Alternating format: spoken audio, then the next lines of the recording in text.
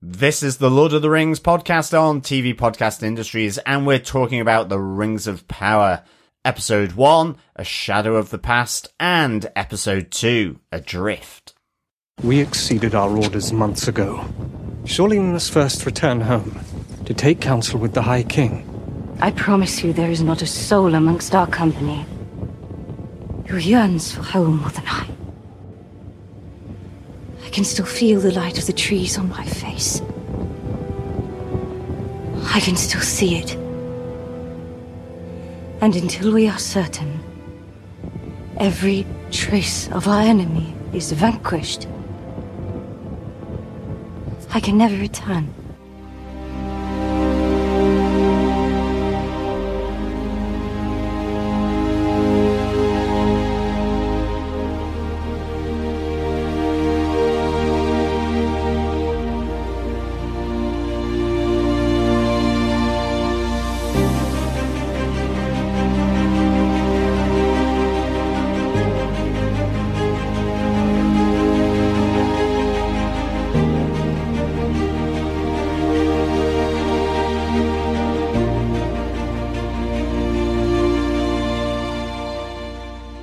Welcome, fellow Ringers. This is TV Podcast Industries, and we are talking about the Rings of Power.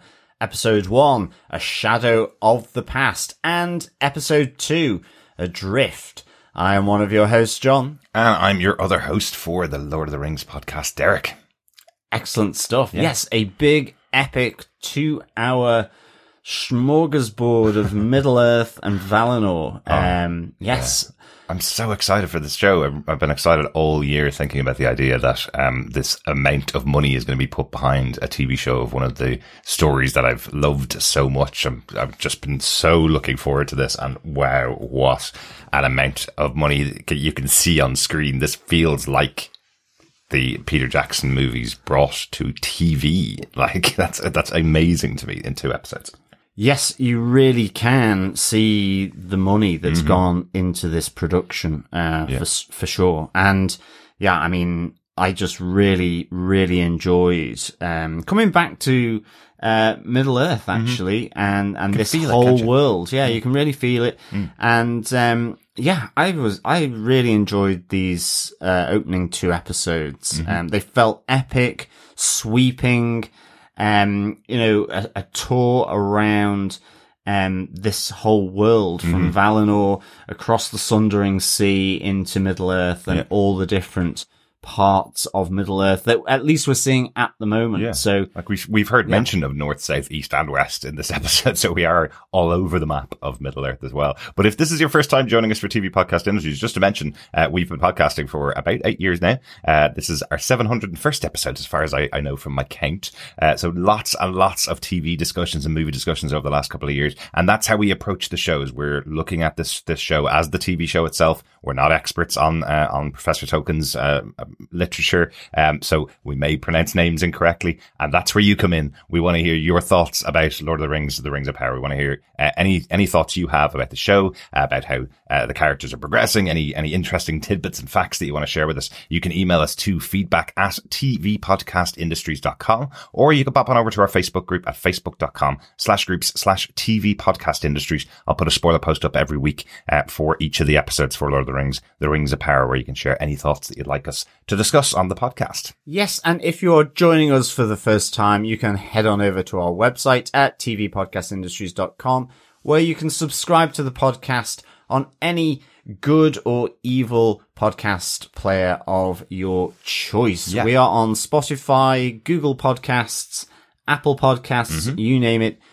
Your favorite podcast player, we should be there. Just search TV Podcast Industries. Absolutely. We will be doing an in-depth discussion about the 2 episodes that were released on Prime Video on the first day of release. So if you haven't seen both of those, make sure you watch both of them before we discuss the episodes. And generally, again, if it's your first time, welcome aboard. We should say that first, of course. Welcome to you. Thanks for choosing to join us for these discussions. What we talk about is we really do discuss the episodes. We don't really review them. We kind of stick clear of that. We're really just talking about our thoughts about the episodes of Lord of the Rings, The Rings of Power. Yes. But let us get into our spoiler-filled discussion of episode 1 and episode 2 of The Lord of the Rings of Power. Mm-hmm. Derek, what are some of the details, the creatives behind this series? Yeah, I think it's important to begin with saying that this show is based on the Lord of the Rings and the appendices by Professor J.R.R. Tolkien. There's no specific narrative that they've taken from a book that was specifically written by J.R.R. Tolkien. It is the appendices and notes on characters from this particular age of men, or the particular age of Middle Earth, the Second Age. Yes. So there's no specific narrative that's being lifted. We can't read a specific story and read the start, middle, and end. There is they're taking inspiration from the appendices from J.R.R. Tolkien. The showrunners and executive producers for this show are J.D. Payne and Patrick McKay. They wrote the first episode of the series as well. They've been writing together for nearly 25 years. They've done a lot of big projects, but probably nothing particularly well known. They're not massively well known writers, but they are steeped in this and have worked together for a very, very long time. Excellent stuff. The first and second episode of this show is directed by J.A. Bayona, who's directed some great films, including Orphanage, which is a great horror film. He also did the brilliant disaster movie The Impossible, which starred Naomi Watts, Tom Holland, and Ewan McGregor. I highly recommend that. That's a really, really emotional family journey. Yes. Excellently directed by J.A. Bayona. We know him here on TV Podcast Industries because he directed the first 2 episodes of the excellent Penny Dreadful, which we covered here on TV Podcast Industries when we were doing our review ahead of the launch of Penny Dreadful City of Angels. Yes, really love his style. Great directing chops. Does J.A. Bayona. And very different for this epic that he's on board for. Definitely, yeah. The second episode of the show was written by Jennifer Hutchison. She was a story editor and writer on Breaking Bad and Better Call Saul as well. So again, some great dramas as well. But as we mentioned, we will be talking about both episodes together in this discussion. We'll be talking about episode 1, Shadow of the Past, and episode 2, Adrift. So, John, do you want to tell us what they gave us with your synopsis for episode 1 and episode 2? Sure. For episode 1. The elven world of Valinor lives in peace, but a war arrives when the Dark Lord Morgoth attacks their homeland. They sail to Middle-earth to engage their foe and his forces, and after centuries of fighting, Morgoth is defeated. His cunning servant Sauron, however, remains, and is tracked by the elf Finrod, who is killed and marked by Sauron. Finrod's sister Galadriel vows to continue the pursuit of Sauron. Galadriel and her company find an abandoned fortress in the northern wastelands of Forodwaith, which bears Sauron's mark. But her companions insist that they return to the elven capital Lindon, where High King Gil-galad proclaims the war against Morgoth's forces to be over. He grants Galadriel a bitter gift, the honour of sailing to Valinor, where she can live a peaceful life for all eternity, as she believes work still remains to rid Middle-earth of Sauron and his evil. In the southlands of Middle-earth, elves watch over men descended from allies of Morgoth. To the disapproval of the others, the elf Arondir has developed a close relationship with the human healer Bronwyn. Together they discover that the town of Horden has been destroyed, while Bronwyn's son Theo finds a broken sword bearing Sauron's mark. Sailing westwards and close to Valinor, Galadriel chooses to turn back and continue the search for Sauron, jumping from the ship into the sundering seas. At the same time, 2 curious Harfoots, Nori Brandyfoot and Poppy Proudfellow, discover a strange man inside a meteor crater. Episode 2.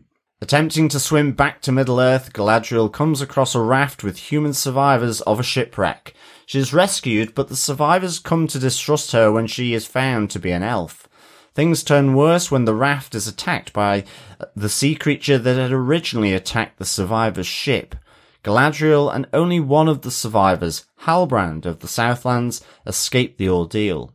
Halbrand explains that he is fleeing from orcs, and through a storm he and Galadriel become bound together as they survive the storm. Meanwhile, Nori and Poppy keep the stranger a secret from the other Harfoots and give him food and shelter. He does not speak their language, but uses fireflies and apparent magic to indicate that he is searching for a constellation of stars that Nori does not recognize. but she knows of someone who can help. Back in the Southlands, Arondir sends Bronwyn back to her own village to warn them of the danger as he investigates the strange tunnels beneath Horden, but is captured by an unknown creature. Back at her town, Tirad, Bronwyn's warning is ignored, but back at her house, she and her son Theo are attacked by an orc emerging from the tunnels. They are able to kill it and use its head as proof of danger to convince the rest of the town to leave. In Linden, Gil-galad sends the elf Elrond to assist the great elven smith Celebrimbor, who is planning to build a powerful new forge. Elrond suggests they seek help from the dwarves and goes to his friend Prince Durin IV in Khazad-dûm. Durin is angry that Elrond has not visited in 20 years, but his wife Disa convinces him to hear Elrond's proposal. Yes, hugely all-encompassing around the map. Absolutely. And I did like the way they incorporated the map into the episodes. Just to help with that sort of the bearings around Middle-earth. Really good. And I think as fantasy readers, I think you'll often notice that at the beginning of a book, any fantasy book now, it's kind of a trope of fantasy books. You must have a map of your lands there. Every single big writer that writes fantasy does that. And it really comes from Tolkien. Part of the things that he incorporated in his original Lord of the Rings and Hobbit was a map of the area that you're talking about. So certainly when I'm reading fantasy books, I always flip back to that page and go, oh, where's this taking place? What's this area that they're talking about? So I like how they incorporate it in the show. I think it again stands out as something very Lord of the Ringsy. Definitely. I mean, no fantasy book is complete without a good map. Absolutely. All maps at the front of the book. Yeah. But let us discuss these tales of Middle-earth with our tale number 1. Yes, yeah, absolutely. As you mentioned, this is a big epic show. We're talking about characters everywhere, some that don't interact at all. So the way we're going to cover it is we'll talk about, I suppose, the 4 main tales that are told here, and we'll talk about what happens across both episodes. Yes. Yeah, I think that's the best way to do it. So tale 1 is Galadriel and the Elves. Yeah. And I mean, just first off, the opening of episode 1, before the opening title, The Rings of Power is, I mean, for me is just simply amazing. It really felt, like it retained the opening of The Fellowship of the Ring by Peter Jackson to me. Yeah. There was intimacy in it and then became epic, really, really good. And I just really enjoyed it, just kind of gobsmacked and blown away by it. Yeah. And I also like that you started with the innocence of the elves. You start with Galadriel building a boat with the other kids that are around. I like that there was a bit of that innocent start, which is similar to what you saw in Hobbit in the beginning of the Fellowship of the Ring. They aren't starting off with a massive battle, but they go into it very quickly. Yes. Yeah. It's that notion that Valinor is this utopia, this peaceful haven, where there is light and good. So that is then contrasted with the attack on their main city of Valinor and their 2 huge trees that they protect and are their source of light by the Dark Lord Morgoth, who infects the tree. And this causes and begins a centuries old epic war against Morgoth between his forces and the elven forces. But over in Middle-earth, where it seems Morgoth reigns. So that was kind of interesting. The Sundering Sea is almost like that wall, that barrier between good and evil. So really enjoyed this, but just it extracts its toll on the elven race, but also on Middle-earth, which is effectively consumed by the war and is, pretty much changed forever with the destruction and death that comes with this war. Yeah, I really like that line from Galadriel where she's saying, we never had an Elvish word for death, but after the centuries war, we learned many words for death. I thought that was a really good indication of how much this has changed their society. Again, this becomes the quest of Galadriel.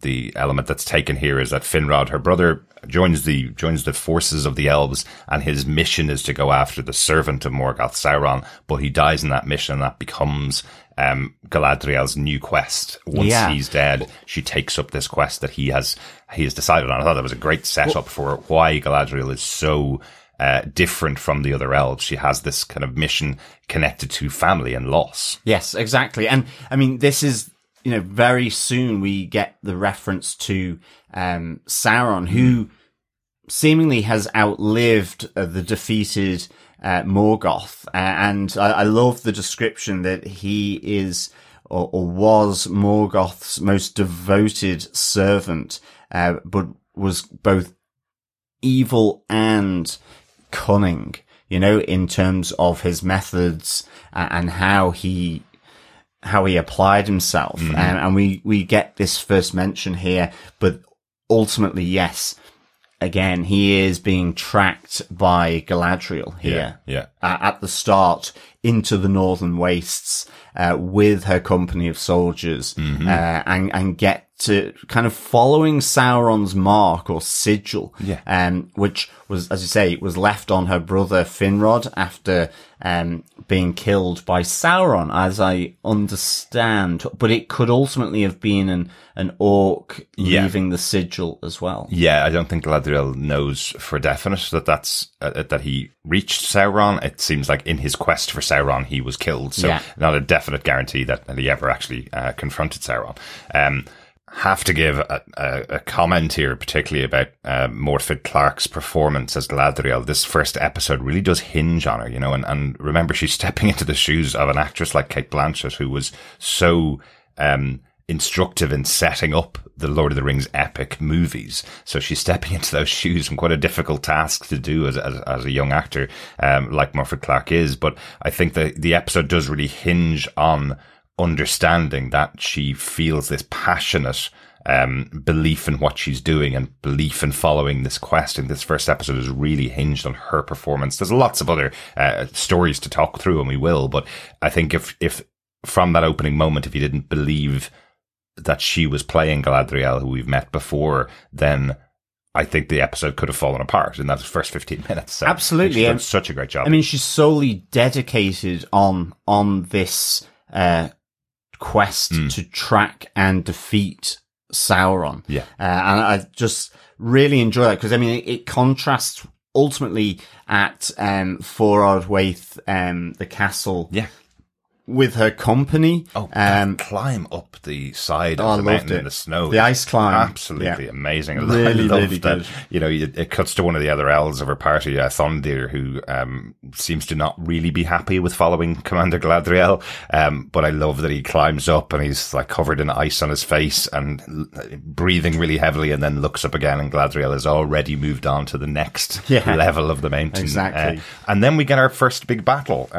This is definitely much more taken from Peter Jackson's Lord of the Rings. There's always been cool battle moments, and here we have, in the surrounds of this castle in Forod Waith, we have the snow troll who's watching on in the background. Love that little moment where you just see his hands move as they're walking through.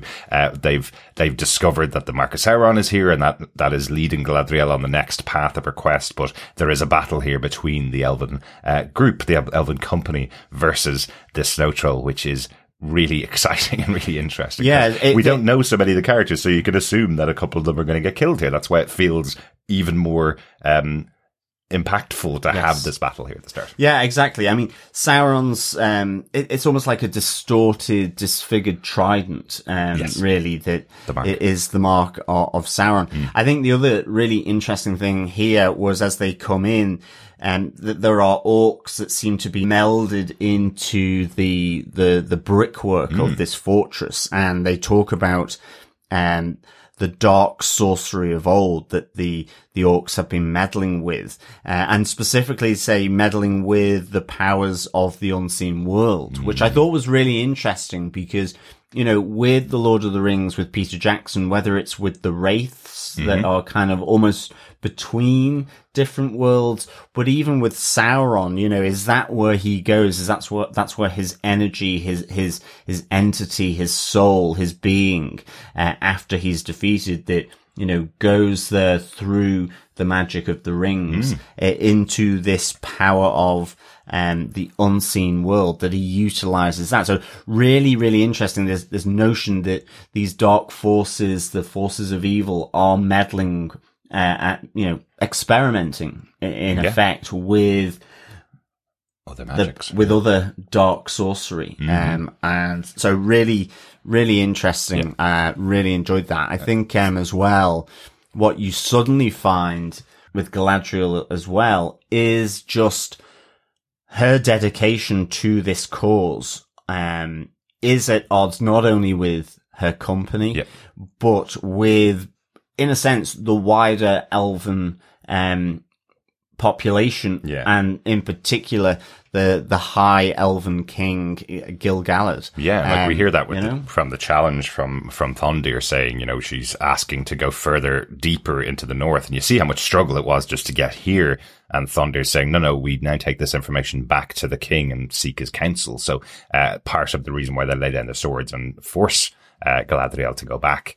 But after that battle with the Snow Troll, just want to call out the amazing move that she does, where Thondir throws his sword behind him. She runs up the sword like a ram, exactly, and lands the killing blow on the this Snow Troll, which is, it's just cool. It's similar to the kind of moves that we would have seen Legolas do in the Lord of the Rings movies. So I think Peter Jackson always mentioned there was always one per movie that he gave for Orlando Bloom, that the time to show how great fighters the elves are, even though that's not their standard position. They are naturally much more caring people, but when involved in battle, they can fight. And so a great moment for Galadriel there.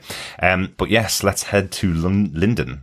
Yes. I'm going to call that London. I know, absolutely. The series. Back to the Southlands, away from the north, the seat of the King Gil-galad. Yeah, absolutely. I mean, I think, as I say, it's the notion that, you know, the powers that be in this elven society ultimately believe the war is over. They have won, and it's the end, because a lot of time has passed since the death of Morgoth.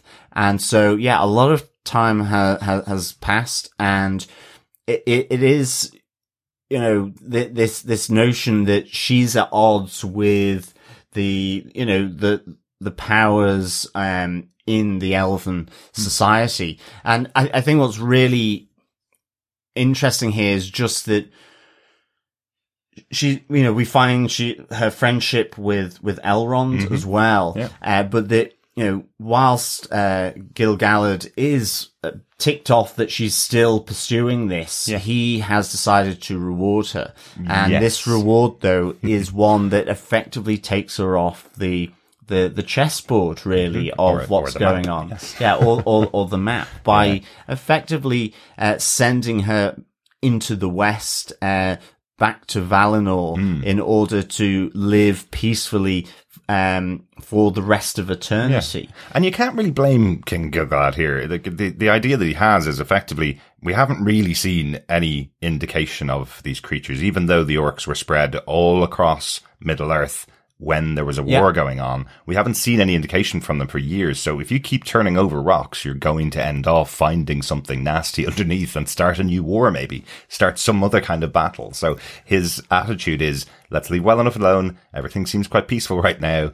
Send you off as reward, maybe punishment. But another great touch I like in here is Elrond has the discussion with Galadriel beforehand, has a whole conversation with her and says, maybe wait until after you've heard what King Gil-galad wants to say to you, and then you can make your decision as to what your next mission will be.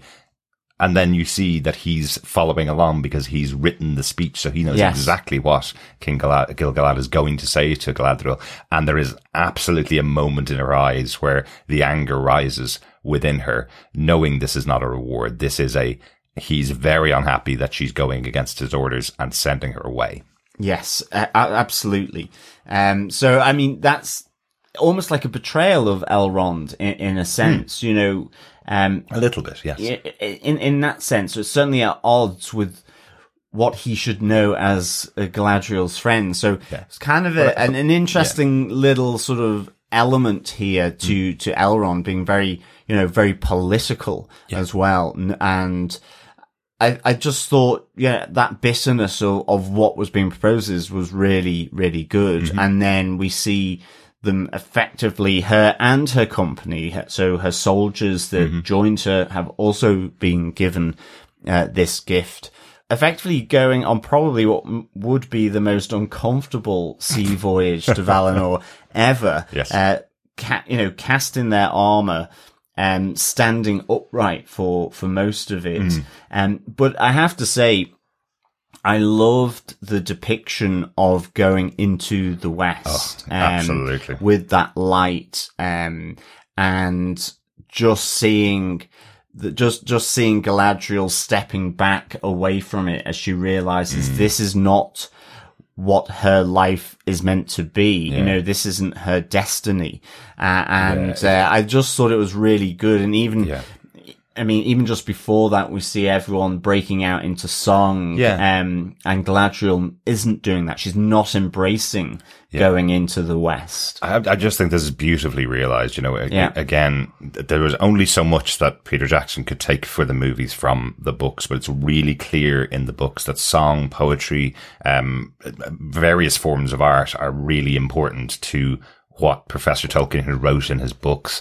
We'd seen a moment in Lord of the Rings where some elves were leaving Middle-earth to go off to Valinor, and they were singing on their way. The hobbits came across their first group of elves, and they were singing as they went. So this moment really feels like, you know, again, Valinor kind of interpreted as heaven, the afterlife almost. That is where you go to live for eternity. So this moment really felt like everybody on board that ship was joining the heavenly host almost. They knew the song to sing. They all joined in with this beautiful moment, except for Galadriel, because she realizes this is not for her.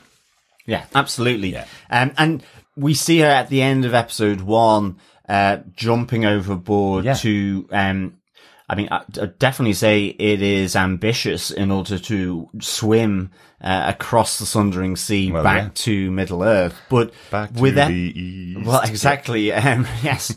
Whilst heading into the west, she decides to go back to the east.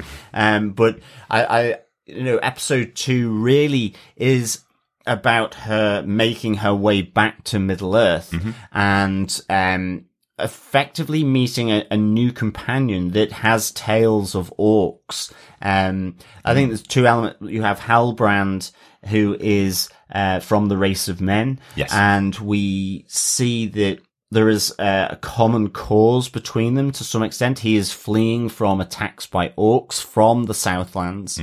You know, this is more evidence to Galadriel, and that she is looking to bond, bind them both together in this course. He's a bit more resistant to that, but in the course of going across, the Sundering Sea, there's certainly plenty of trials and tribulations for Galadriel and the rest of the survivors of the shipwreck. Yes, but survivors very long, unfortunately. Exactly, but in the storm, it is where he saves her from drowning, and there is this connection between the two made. Yeah. We don't know much about Halbrand just yet. I'm sure we'll know more as the season goes on, but just a little nod. And again, we do hear this from one of the other residents of, which we'll talk about later on, and one of the residents of one of the other towns of men.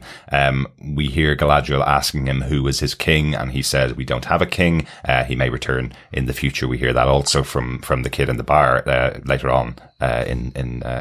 Which we'll discuss, but we believe that's kind of a reference to the history of men, that they don't have one king until the return of the king, which is Aragorn later on in the tale of Lord of the Rings. So an interesting one, that Galadriel's trying to pose some kind of alliance with Halbrand, but realizes there's some differences there. But we'll see more. As the series goes on. And the other aspect is Halbrand seems to have some kind of pouch with a crest on it around his neck, which he's certainly, like a clam has closed up around that. He kind of tucks it back into, underneath his shirt. So, again, little bit of intrigue there around who Halbrand is and, what's around his neck, what's he keeping close to him, after his escape from the orcs. Yes, so, but it sounds like we're going to see a bit of that because, Galadriel was very insistent that he takes her to his homeland and then takes her on to the Southlands where there's been this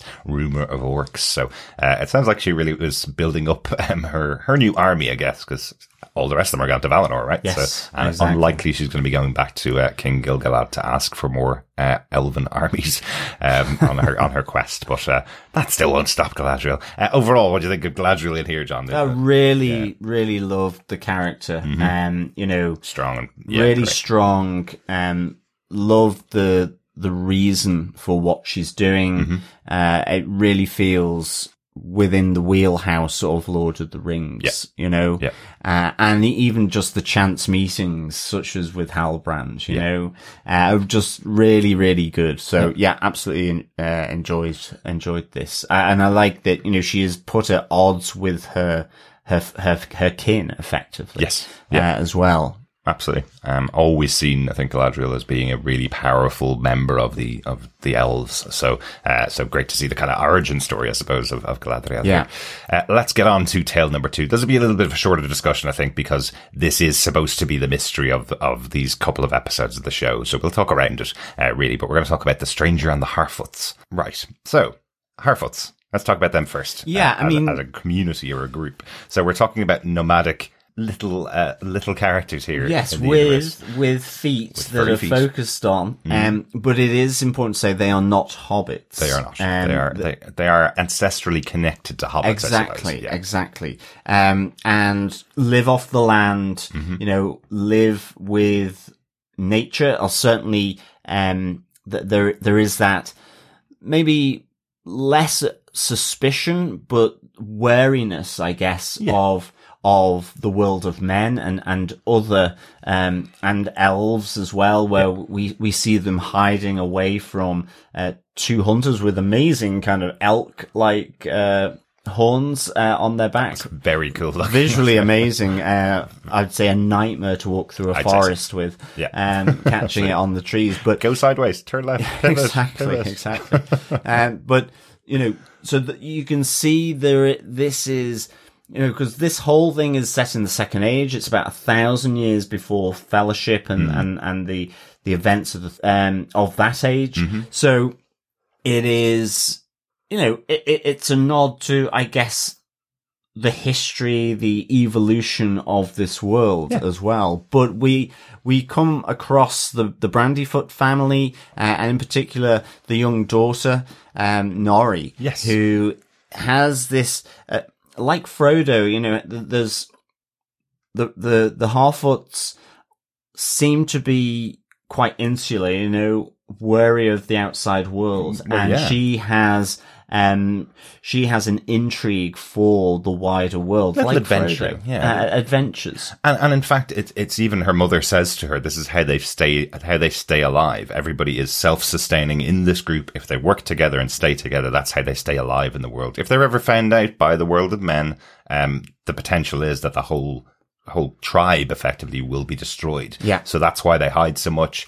It's this whole concept that this group of nomadic Harfoots stay together and stay alive. So I loved that scene where we see the hunters walk past, and then you just see a little bit of grass pops up, and it's actually covering one of the Harfoots, and then the rest of them all unfold their little town effectively after the threat of the hunters is gone, because this is how they stay out of sight and stay away from the the world of men, which I just really like. I think it's a fun scene. And again, we have those connections in our minds, of course, of hobbits. So we know that they're an innocent people. We know that they are people that kept separated in their own way from the rest of Middle Earth. So so that's kind of interesting. Great central performance here from Lenny Henry, returning as the chief, effectively, of this tribe. Yes, Chief Sadok Burrows. Yes, it's really interesting, isn't it? I also will say, considering we're Irish, also will say interesting that we have quite Irish accents from this group of Harfoots. You'll probably remember back to the casting of Lord of the Rings. We had people putting on English accents, like the two Americans playing Frodo and Sam, two Americans doing English accents, and we had a Northern Englishman and we had a Scots accent, all combined into the Hobbits. Here we have Irish accents coming in to the Harfoots, which I think is quite interesting. But quickly, just to talk about Sadok Burrows, an interesting piece here from him. That initial meeting with the hunters is drawn into their stars, effectively their book of what would you say, predictions or fortunes of this group is what it seems like. Yeah, it seems it's the tome at which it's like a constitution almost for them. It's how they understand the world, that some great sage or some previous chiefs have sort of looked at the stars and have made predictions about the future and have written those down, and these guide them in their nomadic life. And importantly here, not only are the hunters with the elk horns predicted in the book, but we see here that Chief Sadok is seeing signs of something, terrible coming ultimately. So it seems that there are changes afoot in the world, and that he is interpreting from this big tome that he holds and curates, I guess. And he seems to instantly consult when there's something going on that's unexplained. Yes.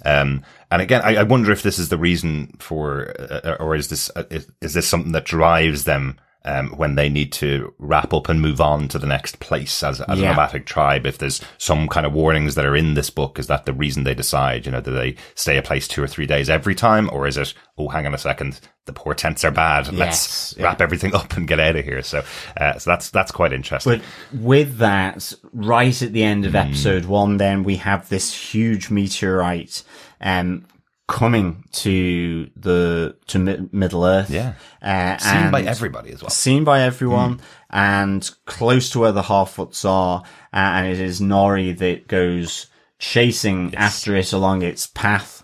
And you see at the end with this person at the center of the crater created by the meteorite, with all flames and in what seemingly looks like a very, very hot center, but then picked up in episode 2, it is cool to the touch. And this is where Nori, then joined by Poppy, looks to see if he's okay, and her curiosity of the wider world is absolutely piqued and approaches this man at the center of the crater. Yeah, I do kind of like that little touch from Poppy going, you're always out here adventuring. This is not an adventure. And Nori going, but I didn't seek this. This happened. I mean, no, landed. Exactly. And Poppy going, yes, but you ran towards it, unlike everybody else who stayed away from it. So I do like that. There's that great fun moment with the two of them and a wheelbarrow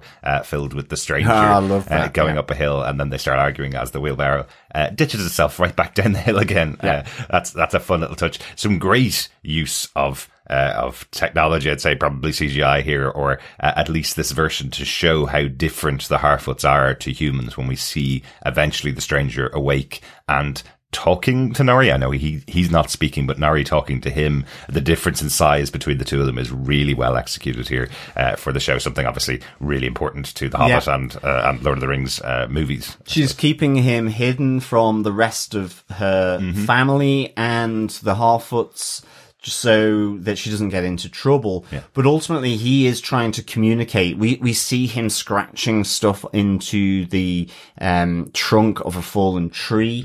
We see him scratching lines in the earth with a stick to try and communicate, and ultimately it's a language she doesn't understand, unfortunately. Yeah. But I think we've seen that particular type of language before in Gandalf writing on Frodo's door. Well, that is it. It is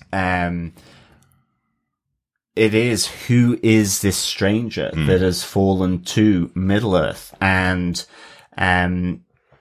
initially with all the fire and so on, just because so much of heat, fire is used for Sauron, you're going, is it possibly Sauron? But you couldn't imagine him, even though, he is sort of taken aback by his rescuers. There are moments where, she's saying, no, I mean you no harm, and so on. And he doesn't do anything evil to her as such. And there is, he's trying to communicate with her. We see that he, talked about these markings that he's producing in, to try and communicate with her, but in the end uses, fireflies that the Harfoots use as lanterns. Love that. Really good, to use them as ultimately points of light in the sky to show this constellation of stars that he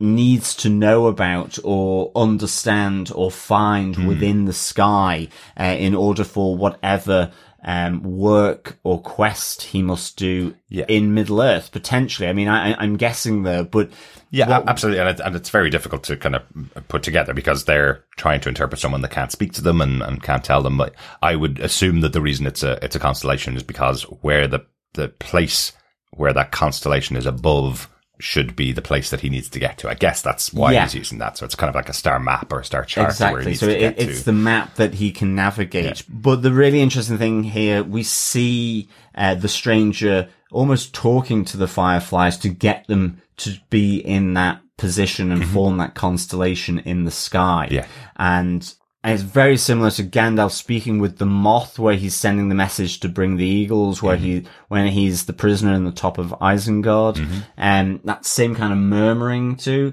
the fireflies, and they do the bidding. But interestingly, it's almost a little bit of a dark note because all the fireflies ultimately die after doing this. And you see the expression on Poppy's face, and it's kind of just, it's a dark edge that's tinged around this stranger, or at least the perception of the Harfoots or Poppy in particular of this stranger. So I thought that was an interesting choice, and I just wonder, it is the lack of communication, because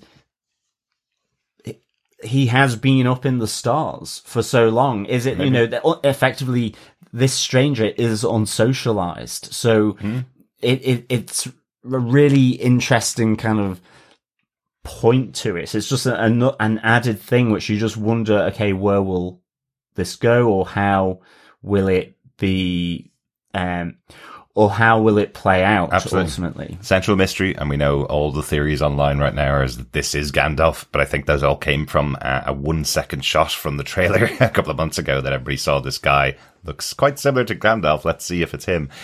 There's a couple of reasons why it couldn't be from the books themselves, but it's entirely possible it is. The story of Gandalf himself is quite a lot later than this story. He's not supposed to have visited until about the Third Age, which is after the Second Age, obviously.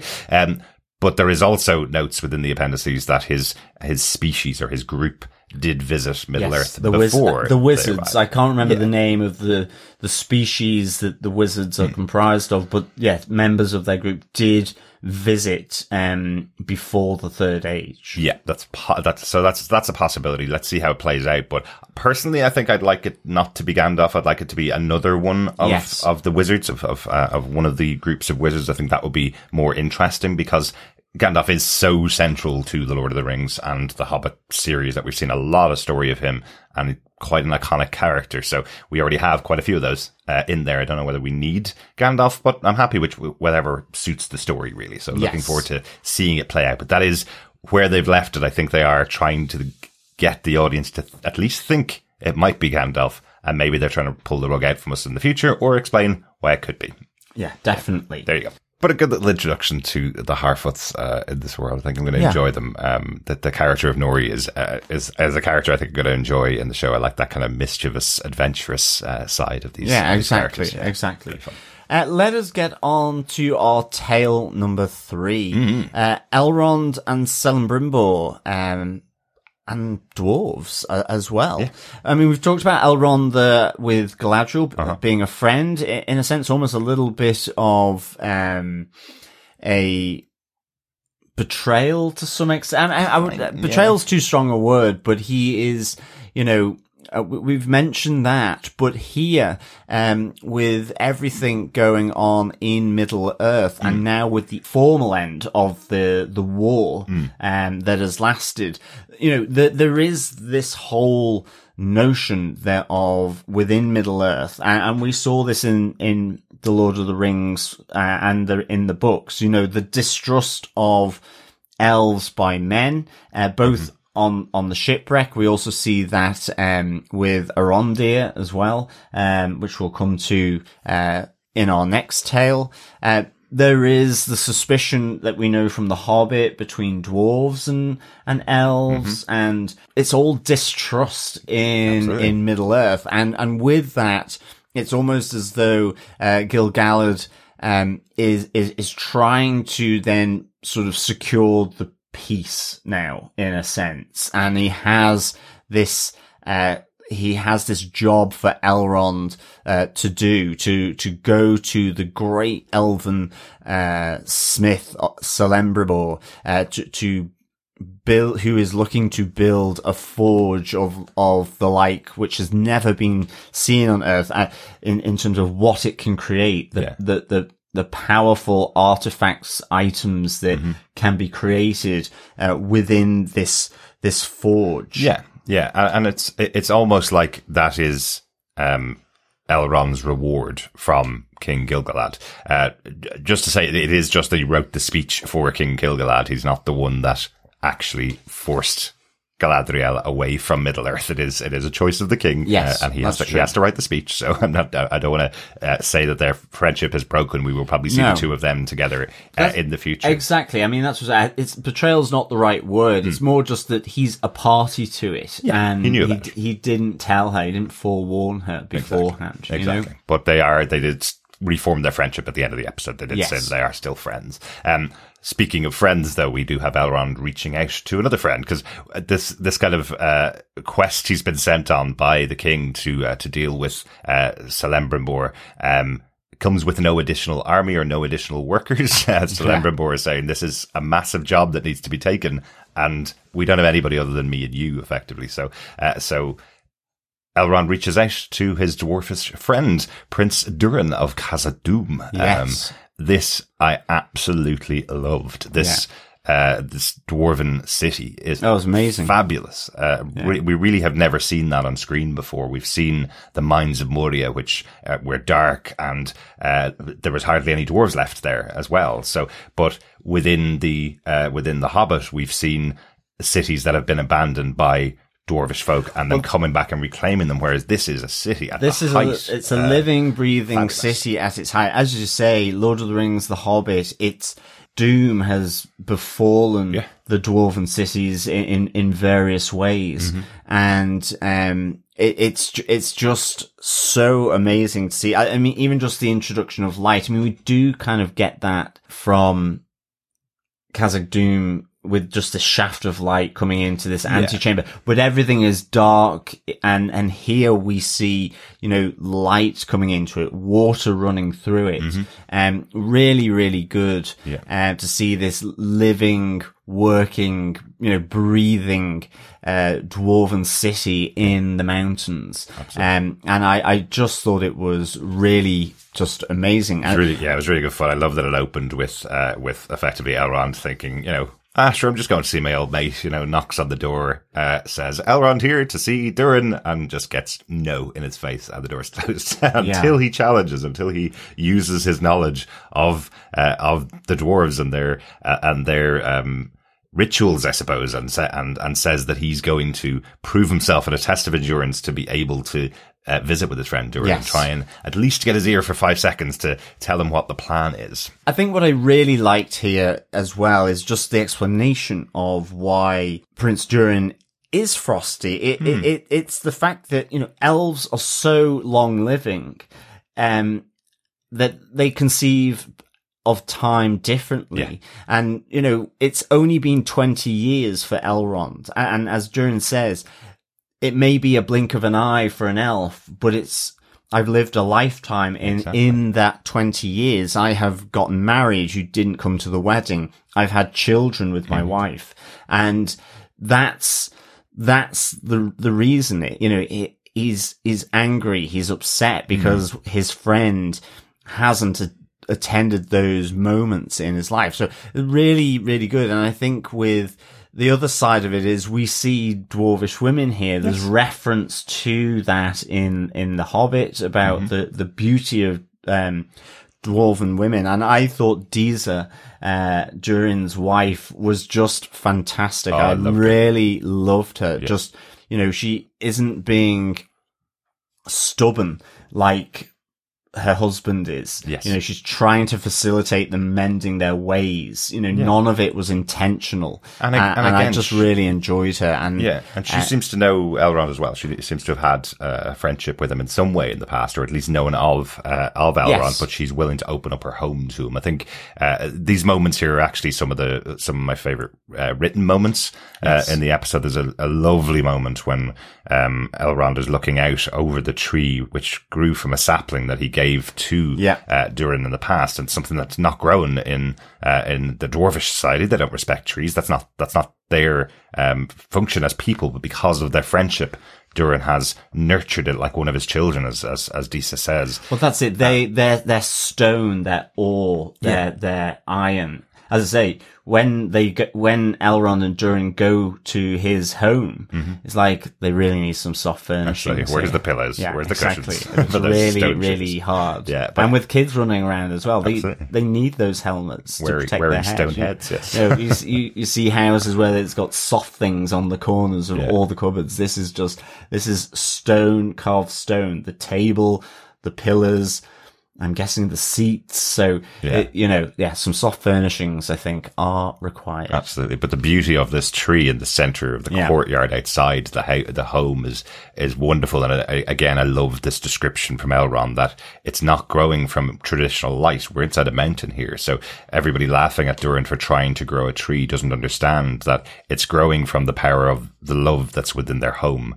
And of course it would grow as beautifully as it has because there's so much love in the home, and that's what softens Durin a bit to Elrond, allows Elrond to stay and at least give an explanation of what it is that he wants. Yeah, the other thing I really enjoyed was how Durin and Disa met effectively, because I love that concept that she introduced of how they mine, how they understand the mountain, how they know where to mine, to identify what's there or where not to mine, because there's weaknesses through resonating, where she was singing at the mountain to understand how the dwarven miners should approach, the particular seam, the rock face, and what was there. And that, because the mountain is made up of ore, rock, it's made up of water and air, and all these sing back to her as she sings to the mountain. I just thought it was really, really good. I just really liked that idea. It was just so good. And it just speaks again to dwarves are working in conjunction with the mountains that they're mining. It's not like they are going in and pulling all the oil out for profit. They are working with the mountain to find the precious materials, and it's just evident in the way that Disa's saying it, that the mountain will tell them, no, you can't have this, almost. It will explain that this is an area where you shouldn't mine because that's part of me, or something like that. It feels like you're getting the story of the mountain back, but where there are materials that they can mine, it's sharing that story with them as well, because it's working in conjunction with the dwarves. I think that's a beautiful description of the dwarves themselves. They're not just people focused on the extraction of materials. They're working together with the mountain to benefit each other, almost, is kind of the way it comes across. But there seems to be a mending of that relationship of Elrond and Durin, and he's happy to hear the proposal from Elrond, the ask of the dwarves from the elves, so that he can bring it to his father. But there is another reason why nobody from outside of Khazad-dûm is allowed to come in to Khazad-dûm. That seems to have been a big change in the last 20 years since Elrond had seen Durin. It's not just because he's been away for 20 years. We kind of learned that there's been a recent find within the dwarves. We're guessing that this is the Arkenstone, the stone that kind of is owned by the leader of the king of the dwarves, and from that point onwards, really, the king of dwarves holds the Arkenstone as their seal of office, almost. So we just saw a little glance of it, but it inspires distrust between dwarves and other races. So even though we've mentioned that there has always been distrust between these races, it seems like this is pushing King Durin to have no respect for any prior relationship with Elrond, and no trust. No trust. I mean, it's that other side of dwarves that comes out from the Hobbit story and from the Lord of the Rings, that they have a hoarding instinct as well. They have great wealth from the ore and minerals and rock that they mine. And there is that hoarding of wealth, deep within their mountains. There's that element, and this is the pinnacle of the wealth that can be extracted from these mountains, the Arkenstone. It is a point of power and kingship then within the dwarven community. So hugely sort of protective of it, but that brings about the distrust with outsiders because they may want it for themselves. Exactly. Interesting story here in Khazad-dûm, and I think Khazad-dûm is probably my favourite location that we've seen in the show. I know there's some beautiful elven locations, but I think it's because of the newness of it. It's something that we haven't really spent any time in this kind of location in fantasy world. So really good to see a whole group of dwarves the way we have, and hopefully we'll see a lot more of Durin and his folk in the future. Yes, let us get on to tale number 4, Arondir the Elven Soldier and Bronwyn the Human Healer.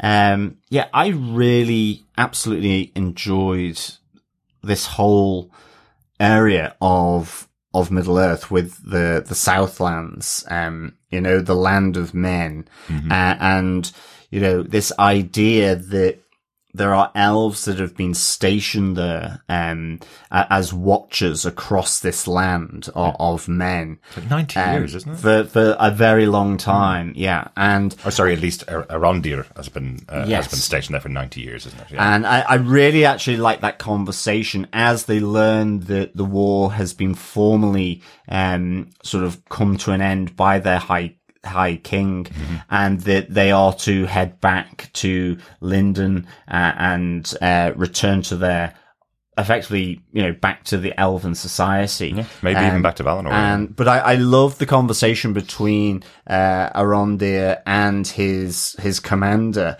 as they are on the Watchtower.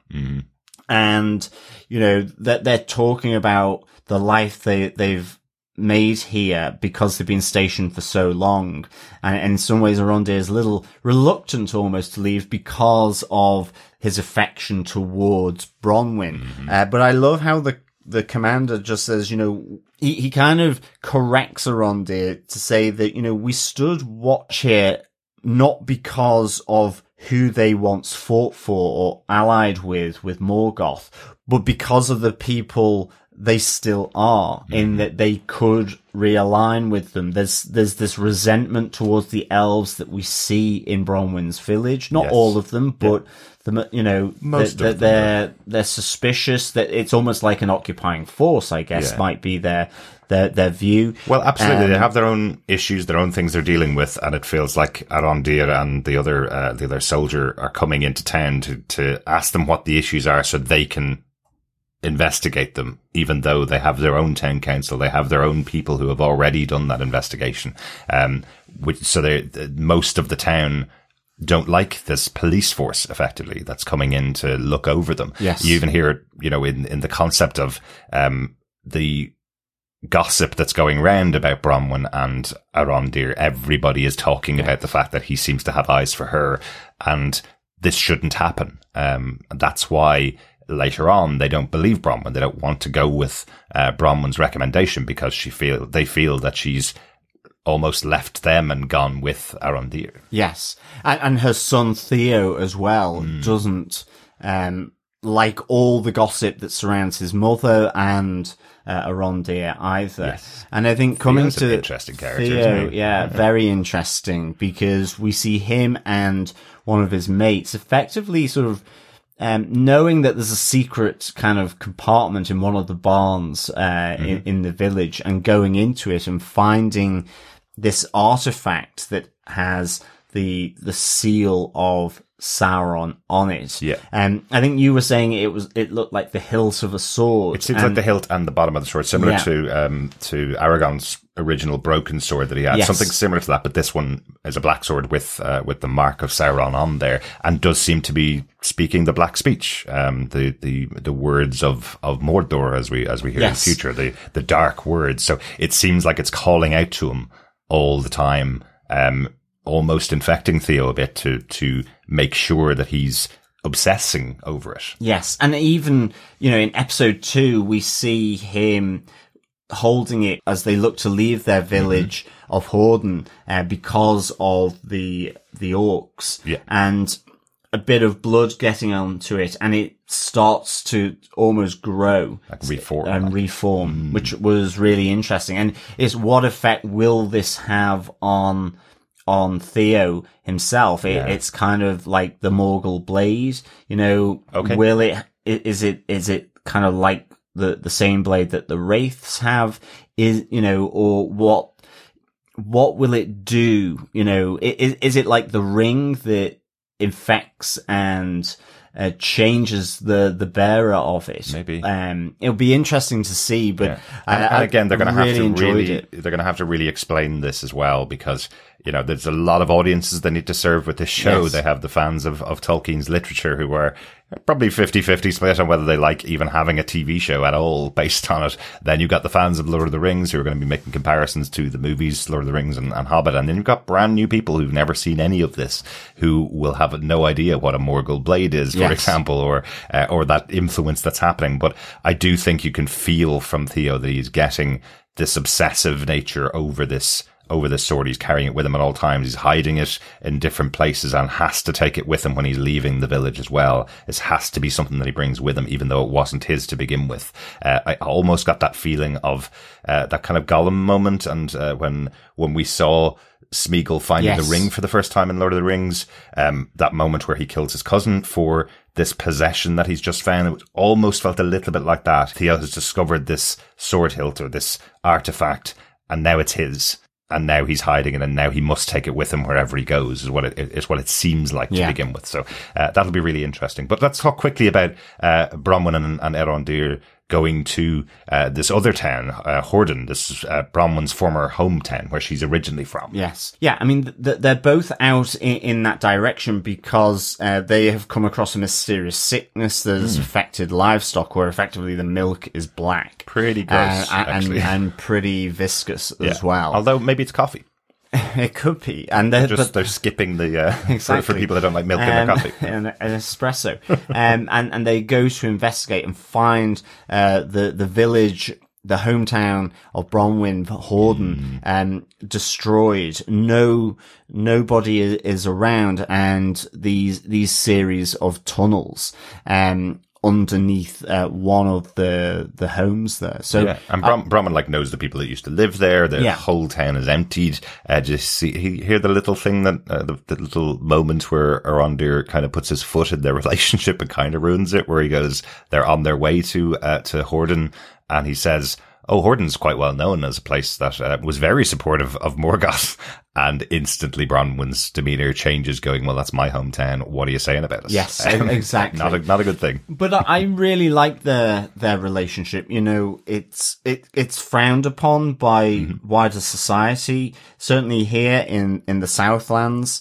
I suspect as well with elven folk, it would be absolutely. As well. It's a real nice little nod to Aragorn and Arwen, you know, from Lord of the Rings. Yeah. And it does feel similar, yeah. And there is that moment when the elf says there's only really been 2 relationships between men and elves that have worked in the past. So almost a precedent, but only 2 in all of history. Absolutely.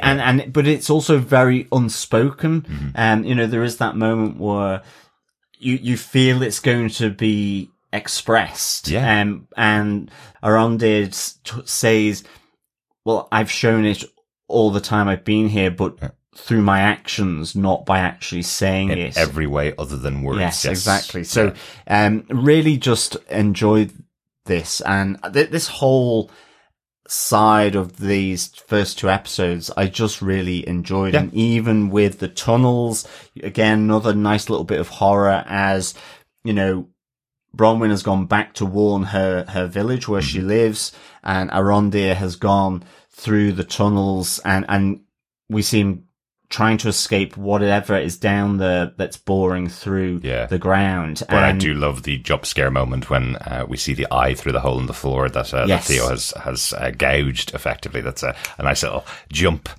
You know, so Arondir is effectively captured in some way, or, you know, is saved by the roots, or is he captured by the roots? No, it's hands that cut, isn't it, that come through from that, but it may have been saved. So not entirely sure, but something has happened to Arondir. But we see the orcs then beginning to come into the village where Bronwyn lives, but into her home, and we have Theo hiding away, and Bronwyn having to hide away as well as the orc comes back in. But it's a great little fight, you know, again. It's really good. Yeah. The orcs are very resilient to serrated large knives going through them, and daggers, attempted hangings as well from Theo. Absolutely. Really, it was just a really good fight, and I like the movements of this, because a lot of times fights in TV shows and movies can feel like a dance where they're moving back and forth. But I like the kind of roughness of this, where Bronwyn stabs him and he gets the thing she stabbed him with gets caught on the stairs. You know, that kind of stuff, where it feels like in that moment, it feels like they're trying everything they possibly can against a very formidable It's creature. the difference of fighting where it's an elven soldier and someone who, you know, is a healer effectively. Yeah. So it's a fight for their life. Exactly. It's not a professional soldier and so on. It's both Bronwyn and Theo trying to survive. And so they're just using everything they can. And I love, like, it just made me chuckle because she'd been ignored by her village when she comes with the warning, that it just then immediately cuts to her plonking the orc's head on the butcher's block in the tavern and saying, "Now do you believe me?" effectively. Right, we'll be leaving at first daylight. Yeah, and they're off to the abandoned outpost that the elves left behind. That's where they're going to be moving to, is what it seems like. Yeah, that's her. That's where she's saying yes. She wants them to go to anyway. So I presume they're going there.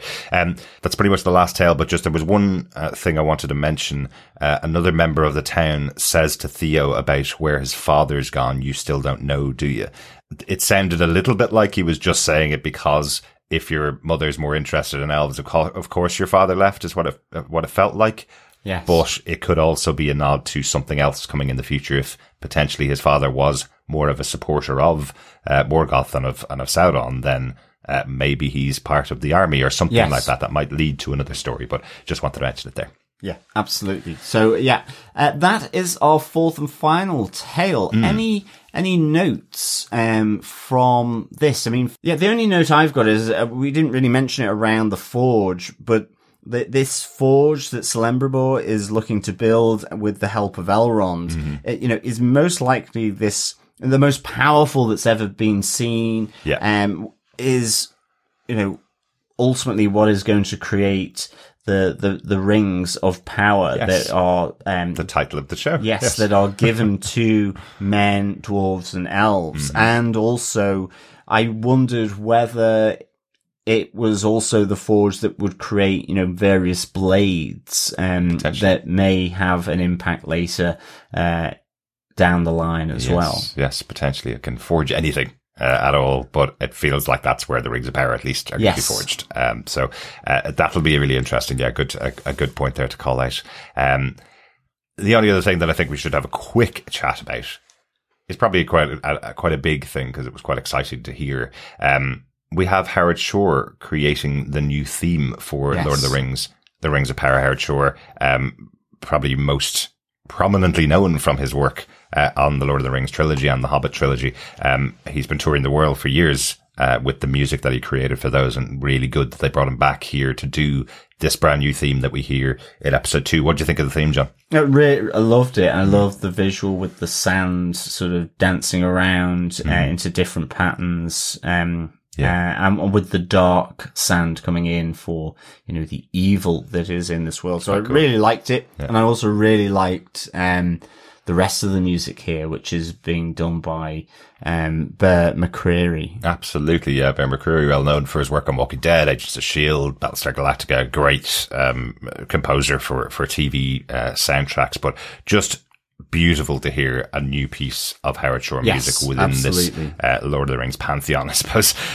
Look at me using highfalutin words there. But it feels of a part, like it feels similar to the type of music that Howard Shore has produced in the past, which just grounds you into this universe again. And exactly. At least the live action version of these Given stories. How important the music was to Peter Jackson's Lord of the Rings, the music here has a lot to live up to. Yes, and it's great that Howard Shore has come on board to do the new theme for the show.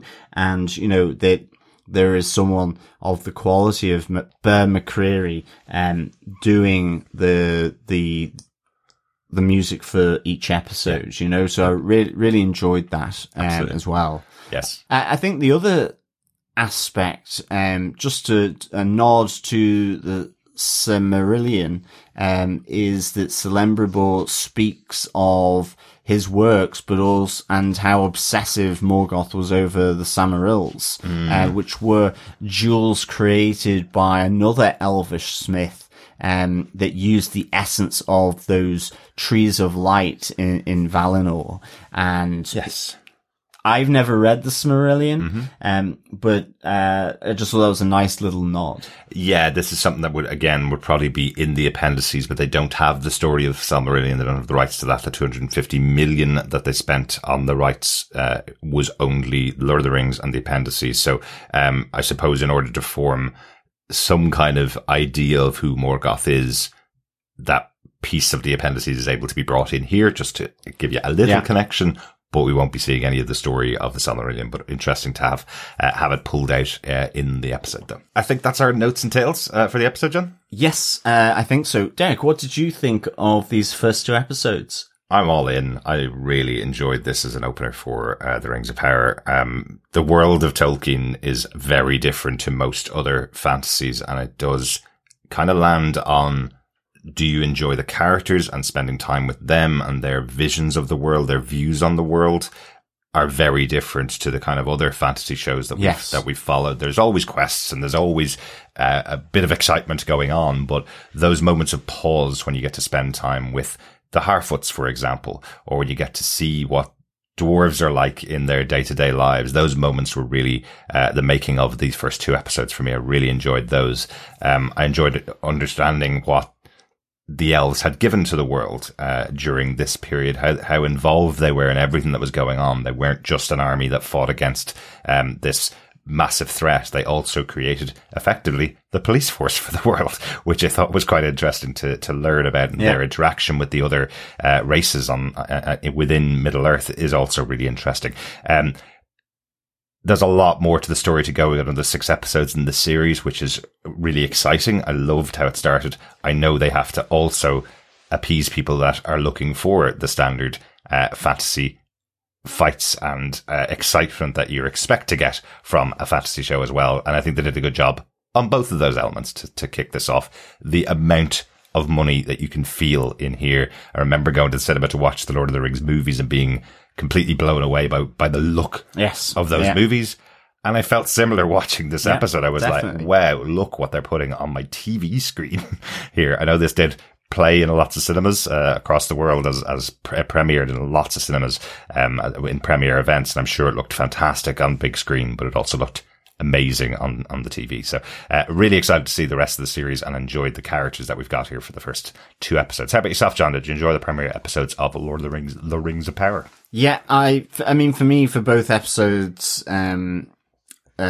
jointly, I would give this 5 tunneling troubles out of 5. I really, really enjoyed it. I loved how epic and sweeping it was. I loved getting reacquainted with the tour around the different areas around this world, from Valinor over to Middle-earth, the Sundering Seas. On Middle-earth, we got to the Southlands and Lindon and Khazad-dûm. So I really just loved this whole tour and feel of it. I love the opening. Galadriel, just absolutely fierce. Elrond, the consummate politician.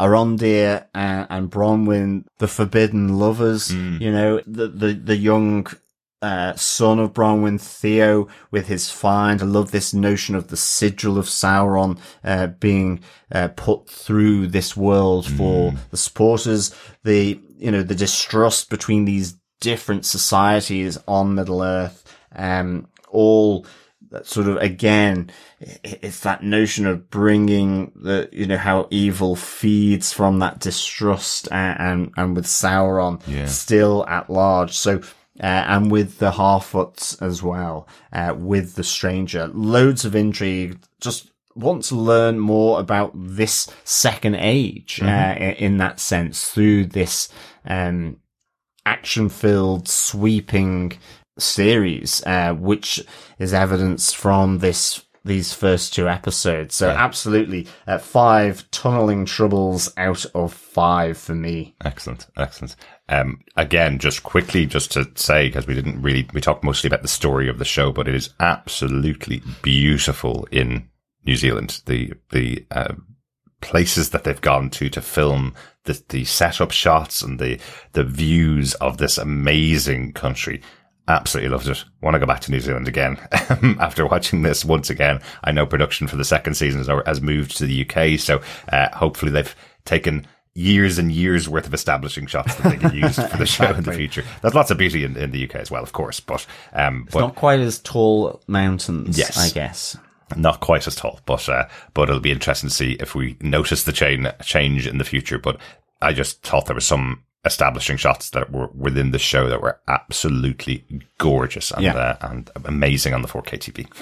Yeah, and it is world building still. It's in that moment. It's story building, it's world building with very familiar protagonists in there from The Lord of the Rings and The Hobbit. So really just very much enjoyed this look back to Middle Earth and that world. Thank you so much for joining us for this episode, our first coverage of The Lord of the Rings of Power. We'll obviously be covering the rest of the season on TV Podcast Industries here. Make sure you subscribe to the podcast at tvpodcastindustries.com, where you'll find locations to subscribe to us wherever you listen to your podcast. If you want to support the podcast, you can also go over to patreon.com/TV Podcast Industries, where you can support us for an ongoing monthly amount, which goes towards producing all of the podcasts that we do here on TV Podcast Industries. Or if you want to give a donation towards us, you can also support us through Buy Me a Coffee, which is buymeacoffee.com/TVPI for any one-off amount, which helps support the podcast too. Absolutely. And of course, you can also support us by subscribing to the podcast and sharing the podcast to friends, family, and I guess trolls even. Because sharing the podcast is, of course, sharing the love. Yes, we can turn those trolls around. Exactly. Yes. Another way is to provide feedback as well. Your theories, comments, thoughts on anything to do with the Rings of Power. We have gotten a little piece of feedback through over on our Facebook group. You can join the group by heading on over to facebook.com/groups/TV Podcast Industries, where we put up a spoiler post for the episodes of all the shows that we cover. And we'll do the same here for the Rings of Power. But first up, we got feedback from Will Madgwick, who says, I really enjoyed the episodes overall. I did think they were a bit slow, but I'm sure it will get better as the series goes along. Now the world and characters have been well set up. I also thought they jumped between characters a bit too much for me, which made it feel a bit jarring occasionally. As you'd expect, the cinematography was amazing and some great acting performances already, especially from Morfydd Clark, who I'm really looking forward to seeing more of as Galadriel. I won't bore you with some of my issues with the lore. Harfoot's called Brandyfoot? ? Thanks so much, Will, for the feedback. Yeah, I mean, I think the cinematography was fantastic here. And the performances as well. I mean, even, it's all very different. Galadriel, I think, is that central piece in many respects. She represents the dedication, the fire of going after evil in this world in the form of Sauron. And it is one they needed to hit, and I think they have done. And I think you're absolutely right that Morfydd Clark has done a great turn there as Galadriel. I think with the world building, I can see what you mean. They're kind of moving huge amounts of distance to cover this map, effectively of this world, which has been made bigger with introducing at least Valinor at the start. But I think that opening bit was just amazing. And I guess being a geographer, I really quite like going, traveling around maps, and seeing these new places. In particular for me, the Southlands one really, really did jump out in terms of that storyline. So I think that's really good. In terms of the Harfoots called Brandyfoot, I wouldn't know the lore around that, to be honest. So it's quite difficult, isn't it? With Professor Tolkien, a lot of the elements, especially in things like the appendices and footnotes and the descriptions within his novels, a lot of it is about the etymology of words and the etymology of people's names.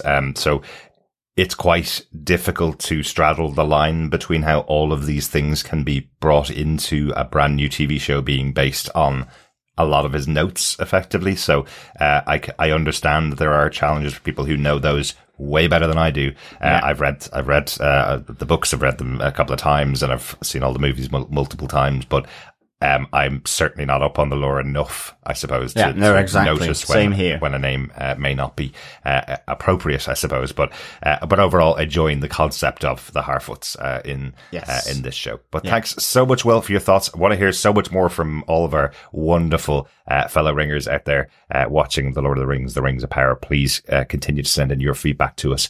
We are recording hopefully on Saturdays each week after we've seen the episode, so we'll hopefully be discussing your thoughts in the future. Yes, you can also send feedback through our email at feedback@tvpodcastindustries.com. And of course, we are over on Twitter as well at TV Podcast Industries.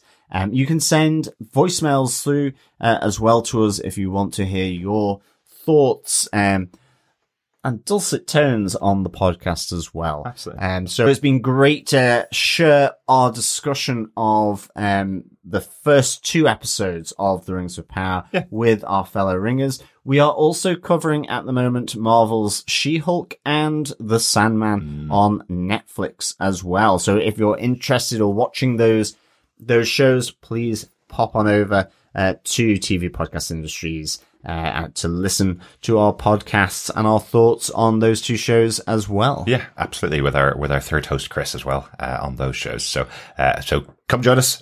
Really good fun. Talking about all the great TV that is out there. I can't believe we're living in a time in TV where we have The Sandman, which is effectively the greatest comic book series of all time, on TV at the moment. We have Lord of the Rings, one of the greatest fantasy books turned into a TV show. And we also have House of the Dragon, the prequel to Game of Thrones, on TV at the same time. So much stuff and lots more coming. Yeah, including the other fantasy show that we cover, which is The Wheel of Time. Yes. So, yes. Yeah. We will be back next week with episode 3 of The Lord of the Rings. That's right. Rings of Power. But until then, fellow ringers, thank you so much for joining us. It is a pleasure chit-chatting all things Lord of the Rings with you. Thank you. Thanks, John. Excellent. Oh, you meant with our listeners. Yes, and you as well. Thank you very much. Yes, always great to be here. Thanks so much. Talk to you again next time. Yeah, and remember, fellow ringers, keep watching, keep listening, and keep sailing westwards. Bye. Bye.